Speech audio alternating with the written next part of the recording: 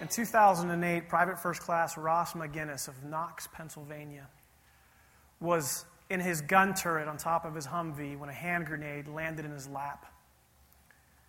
The grenade then proceeded to flow from him down into the main body of the vehicle, where beneath him were 4 soldiers, brothers in arms. Now, in their training, soldiers are trained how to properly bail out of the Humvee in the event that an event like this were to occur. Private First Class McGinnis had every opportunity to jump out of the Humvee, saving himself.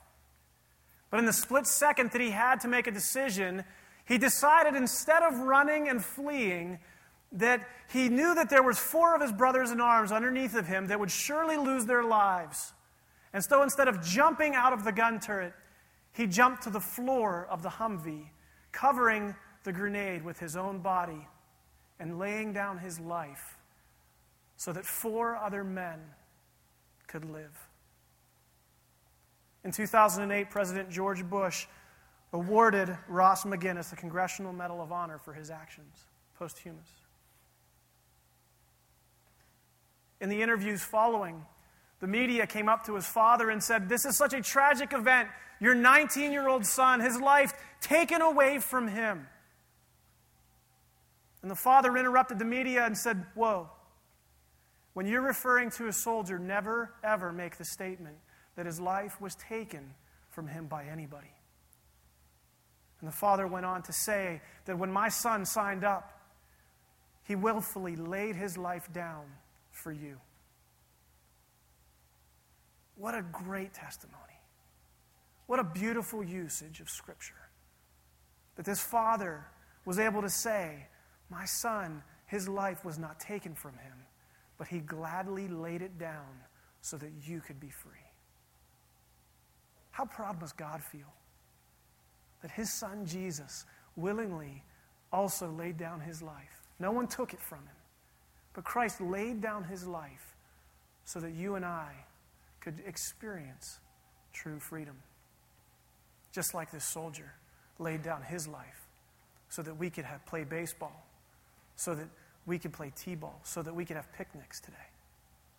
We need to remember those who gave such a great sacrifice for our freedoms. And we need to live all the more louder because of it. Amen? Let me pray. God, we love you and we thank you. And Lord Jesus, I just think of all of the men and women in our church who currently serve, and we thank you for them. But today is about those who paid that ultimate price. And we remember their families, and we pray today that you would bring comfort, grace, mercy, and blessing, Lord Jesus. I think specifically of the Reimer family, one of my former students who gave his life for this great nation. And I pray that you would bless them today. Lord, as we speak about you being the good shepherd, I pray, God, that you will minister to each one of us. Because ultimately, God, you are so incredible that not only did you lay your life down for us, you picked it back up for us as well. And we look forward to the resurrection that we will one day experience with you in eternity. And so, God, speak to us now, a simple sheep. In Jesus' name we pray. Amen. I was reminded earlier of a book that I once read called the Jesus Through the Eyes of a Middle Eastern Man. And it's written by a professor down at Trinity. And one of the things that he talks about in this book is the dumbness of sheep. You can laugh at that. Sheep are dumb. All right? And so what he portrays to us in this book is he talks about how sheep are these unique farm animals that while they're intelligent in their own right, they're also kind of dumb because they're an animal that will actually run into a wall just because they're spooked. They're an unintelligent animal to the point that if they're hungry, they're going to bow their head down and they're just going to start eating. Whether it's sand, whether it's dirt, whether it's grass. They're dumb. Sheep are kind of stupid in the sense that they would go down to the water and there would be all this rushing water and they would stick their face in and they would not be able to stop drinking water to the point where it would kill them or they would be swept away by the rapids. And sheep are they're knuckleheads. They're kind of just, I don't even know how you want to explain them, but this guy explains sheep as being what we would call not intelligent.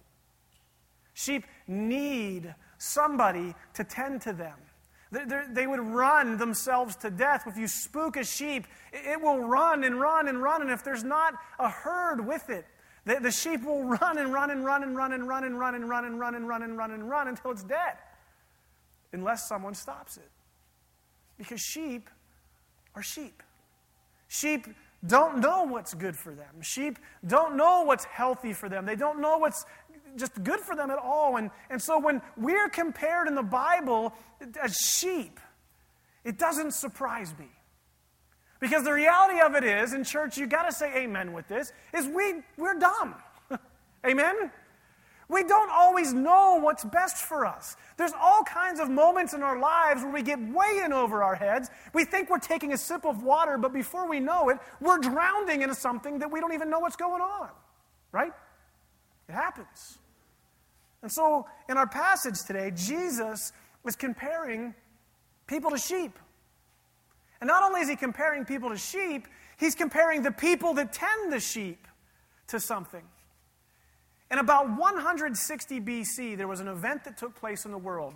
It's called the Hellenization of the world. And basically what this means is that you had this whole Greco-Roman culture that was trying to take over the world, and they wanted to make the world Greek. And so what came out of this was if you can't necessarily just snap your fingers and turn the world to Greece or to the Greco-Roman Empire, what we can do is we can take everybody's culture, kill it, and make them have our culture. And so what's happening in the Jewish church at this time is there's two groups of Israelites. And there's a group that wants to hold to the traditional ways that God commanded them to. And then there's this other group of the Jewish church that wants to be popular, and they want to be hip, and they want to be culturally sensitive, and they want to fit into the Hellenistic culture. And so they begin to kind of get wishy-washy on some of their beliefs, and they just, does it really say we have to do that? Does it really mean this? And so you've got this war of the Maccabees that breaks out, is what it's called.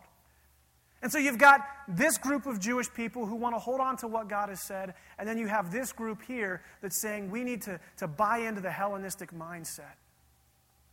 And within that, you have teachers of the Pharisees and the teachers of the law who bought into the false teaching. And because they bought into false teaching, they began to teach the false teaching to their Jewish brothers and sisters who began to follow a false shepherd. And you had these good shepherds over here standing firm, proclaiming God, proclaiming God, proclaiming God. And it was a very grotesque time for the Jewish church. One of the things that the Jewish people remember at Hanukkah is they remember, why did we have false teachers who went astray? And they ask that question, and they teach on that. It's a significant moment that if we don't think back on it, we're going to lose some of the potency of what Jesus is saying right now.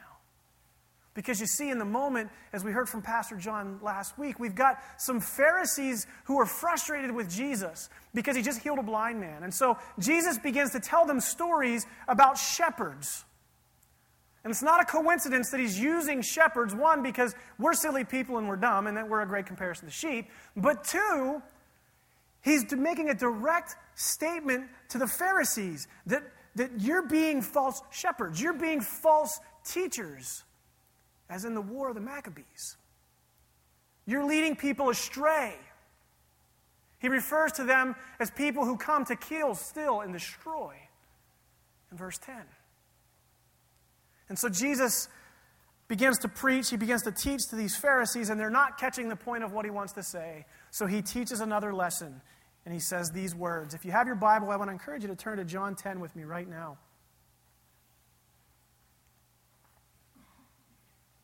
Last week we learned that the only way to the Father, the only way into the pen, only way into the kingdom is through Jesus, right? Because he's the gate. Well, this week Jesus makes this statement. He says, I am the good shepherd. Well, what's the good shepherd? Well, if you have the Bible, turn to Psalm 23 with me real quick. And we're going to look at it. Because you remember I told you we're simplistic-minded creatures as people. We really are.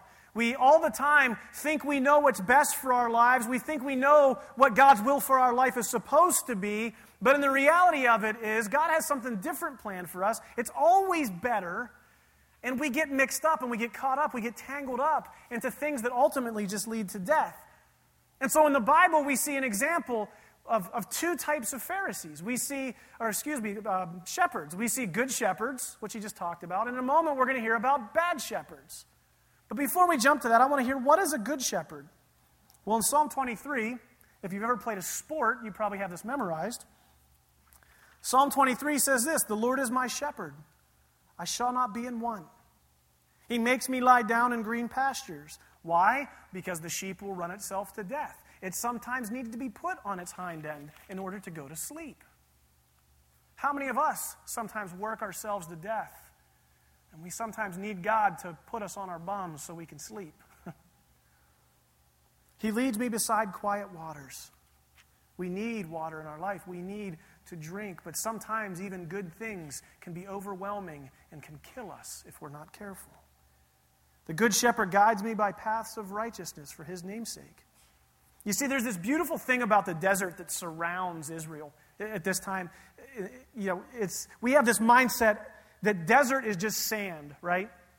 Well, that's not the desert that we're talking about right here, because in the months of October through May, in the desert surrounding Israel, it is actually a life-bearing time. It's a time when there's rainwaters that cause floodwaters to come. And so there's this green stuff that'll grow up in the desert that's normally not there. There's fruit in the desert that's normally not there. And a good shepherd knows where to lead his sheep so that the sheep can graze on this healthy, nourishing, good stuff.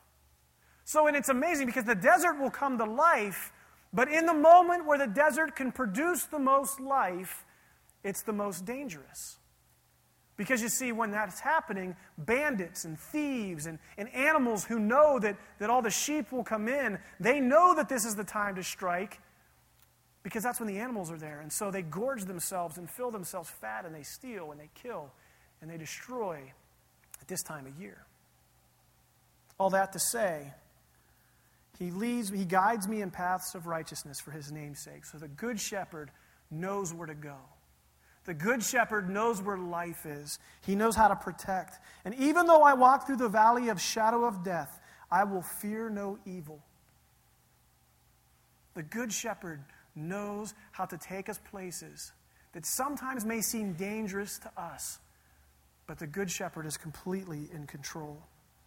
I will fear no evil, for you are with me. Your rod and your staff, they comfort me. Christians, oh my goodness, what are you afraid of? What on earth are you afraid of? You have a big God who carries a big stick. What are we afraid of? He is going to take care of us. He is a good shepherd. He will lay down his life for you and for me. He's got that big shepherd's crook. He is not going to leave us to some evil thing. There's a lot of evil out there that would like to hurt you and that would like to hurt me. But we have a God in heaven. He's not going to abandon us to that. That's why he sent Jesus Christ, his Son, to be our good shepherd. That's why he sent the Holy Spirit to be with us now. What are we so afraid of? It makes me laugh. Here I am, a pastor. I'm supposed to be the one that gets this, right? But I have all these moments in my life where I'll become panicked and I'll become afraid. And oh, Lord, what am I going to do? Really? I got this. And we need to trust in our good shepherd. And I think sometimes we have a hard time trusting in our shepherd because sometimes we can't hear his voice, right? Sometimes we can't hear him calling out. And the reality is sometimes life can get scary. You prepare a table before me in the presence of my enemies. You anoint my head with oil. My cup overflows, and surely goodness and love will follow me all the days of my life, and I will dwell in the house of the Lord forever. See, the good shepherd goes and he prepares the place where he'll keep the sheep. He prepares for them to be fed, for them to be nourished, to be cared for.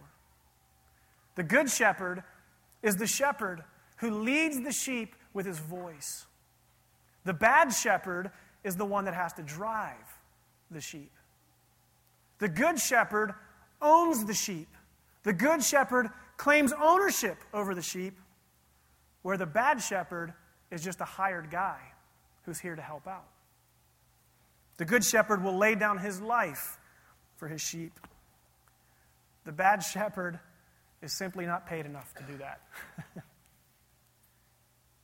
Let's read what Jesus has to say. Back to John 10, verse 11 again. He says, I am the good shepherd, and the good shepherd lays down his life for his sheep. The hired hand is not the shepherd who owns the sheep. So when he sees the wolf coming, he abandons the sheep and he runs away. Then the wolf attacks the flock and scatters it. The man runs away because he is hired hand and cares nothing for the sheep. But I am the good shepherd, and I know my sheep, and my sheep, they know me. Just as the Father knows me, I know the Father, and I lay my life down for his sheep. I have other sheep that are not of this sheep pen, and I must bring them also. I'm going to stop there. Jesus is the good shepherd. A good shepherd lays down his life. He claims ownership. He leads the sheep. He takes care of the sheep.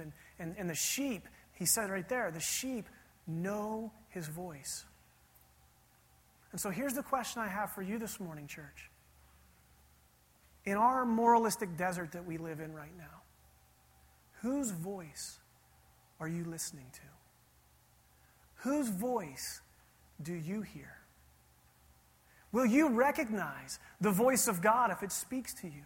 Or is it going to sound like just a resounding gong off in the distance? In 1980 in Palestine, there was a Palestinian uprising in Jordan, And there was the punishment for some of this Palestinian uprising was that the local magistrate and the local sheriff decided that they were going to take all the sheep, all the goats, all the animals, anything that they had, and they were going to take them and they were going to punish the Jewish folks by herding them all up and taking everybody's possessions, basically. And only for a period of time. And so they had the entire city of Pittsburgh, let's imagine. All of our sheep, all of our livestock is in 3 or 4 big pens. And so what happens is there's a woman who comes to the chief judge, the chief magistrate, police officer, whatever you want to call it in the town. And she says to him, "Sir, my husband has died in this conflict. I am but a widow. The only thing I have left is my flock of sheep. Can I please have them? Can I please just return to my land and continue with my life?" In a jerky move, the chief official there looks at her and laughs in her face and says, "You know what, ma'am? If you can pick your sheep out, you go right ahead." The woman proceeded to the march to the front of one of the pens, and she opened the gate and she began to sing a song. And one by one, there was movement in the pen. And through the thousands and thousands of animals, 25 sheep heard the voice of their master. And she walked away, leaving everybody speechless.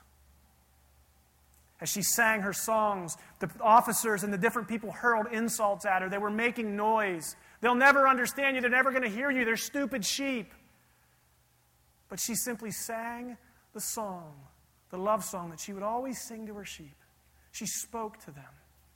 They heard the call of the master, and they obeyed.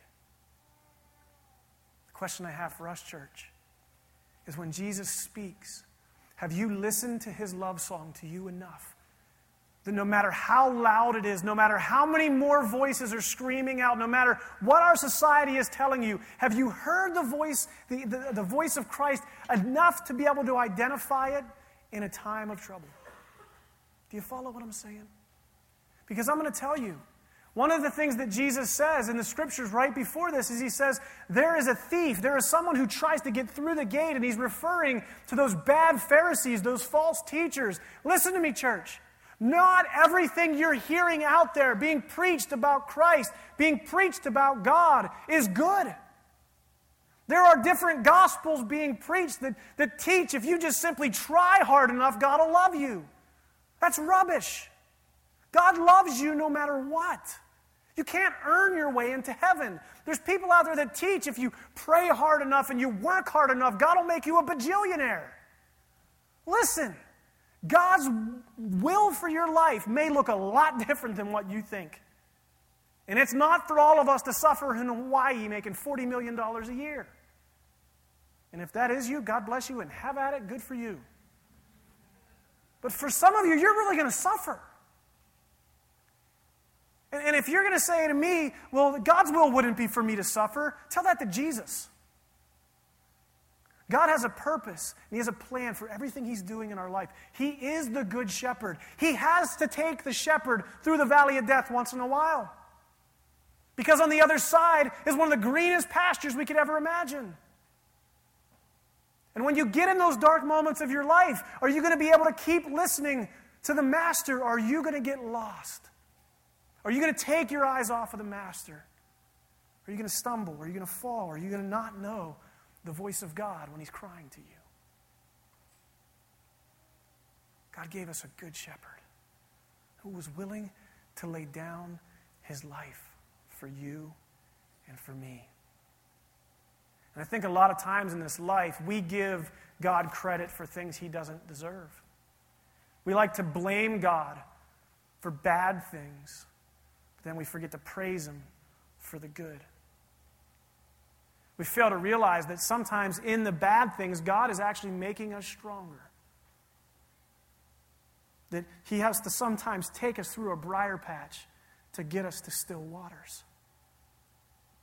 And it's so easier for us to say, well, that shepherd over there, you know what that shepherd's doing? That shepherd's taking everybody through the fun water.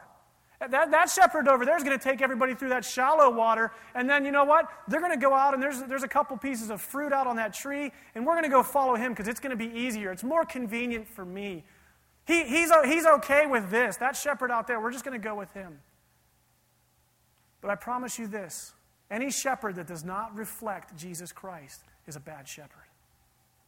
And I want to encourage you, even with Pastor John, with myself, do not follow men. Because we will let you down. And some of you in here are shepherds. You will let people down. Do not follow men. Follow Christ alone. If the shepherd you're following is saying something that doesn't match up with an example of Jesus, then I challenge you to challenge him on it. Because the reality of it is sheep aren't as stupid as we think. When they have a good shepherd, they know his voice. And when something's out of tune, they know it. Christians, speak up. Don't simply fade into the background and say, oh, I don't want to hurt somebody's feelings. We've got to stand for what this word says because we have a good shepherd and we know what his voice sounds like. And if what you're hearing doesn't sound like this, I promise you it will lead to death. Because there are a lot of false teachers out there today. Do you hear me, church? There's a lot of false things we buy into that the media spews all this hate and ugly all over us. Are we just simply going to take what people say, or are we going to match it up to the Word of God? This is the voice. This is the voice of our shepherd. Our times of prayer is the voice of the shepherd. How do you recognize what God sounds like? How do you recognize what Jesus sounds like? You listen to him. You spend time with him. Are you spending time with God? Are you spending time listening to the Good Shepherd? Or are all the other voices in our society they're screaming out? Are they duping you? Are you buying into the lie that our society tells us that this lifestyle is okay or that lifestyle is okay, even though the Bible says very differently? Are you just, whatever, I don't want to hurt anybody's feelings. I don't care about people's feelings. This is the Word of God. I didn't make this. I didn't write this. There's things in here I don't like, and it would make it a lot easier if they weren't in there, but they're in there. And as believers in God, we need to obey our Master because he does lead us by the still waters. He leads us to life. He leads us through dark moments that are scary. He frees us from the bandits. And he carries a big stick to defend us. He's not going to abandon us in our hard times. What happens with a sheep is the hard time comes and the sheep runs and scatters, and then the shepherd can't even help him because the sheep is running away, and the shepherd's going, come back. Hear me, stop, come back. I love you. I want to take care of you. And so I want to leave you with these three questions, church. What are the voices that you're listening to? Are you spending time with the Good Shepherd? Or are you spending time with a wolf? Father, we love you and we thank you. God, we are silly humans, and we oftentimes don't know what's best for ourselves. But what we do know is we need a shepherd. We need a Savior, and you are that good shepherd. You're the shepherd who owns us. You're the shepherd who loves us. You're the shepherd who willingly just laid down his life for us. The good shepherd makes sure that when it's time to shear the sheep, that their coat is white and clean. And God, as we are just reckless sheep running around, getting in all kinds of dirt and mire and muck, being led astray by things here and there, God, we thank you that we have a shepherd who wants to make us white as snow, who wants to take upon himself the burden of caring for us. And so, God, we thank you for the fact that you laid your life down and no one took it from you, as you said in this word. And we pray, God, that you would help us to hear your voice and your voice alone. Help us not to buy into the lies of the wolf, the lies of the enemy. But help us as sheep to stand at the door of the pen, singing praises to you so loudly that those other sheep that Jesus talked about would hear your call. So we love you, God, and we thank you for who you are and what you've done for us. In spite of our silly, sheepish nature, you still create a place for us. We thank you and we love you. In Jesus' name.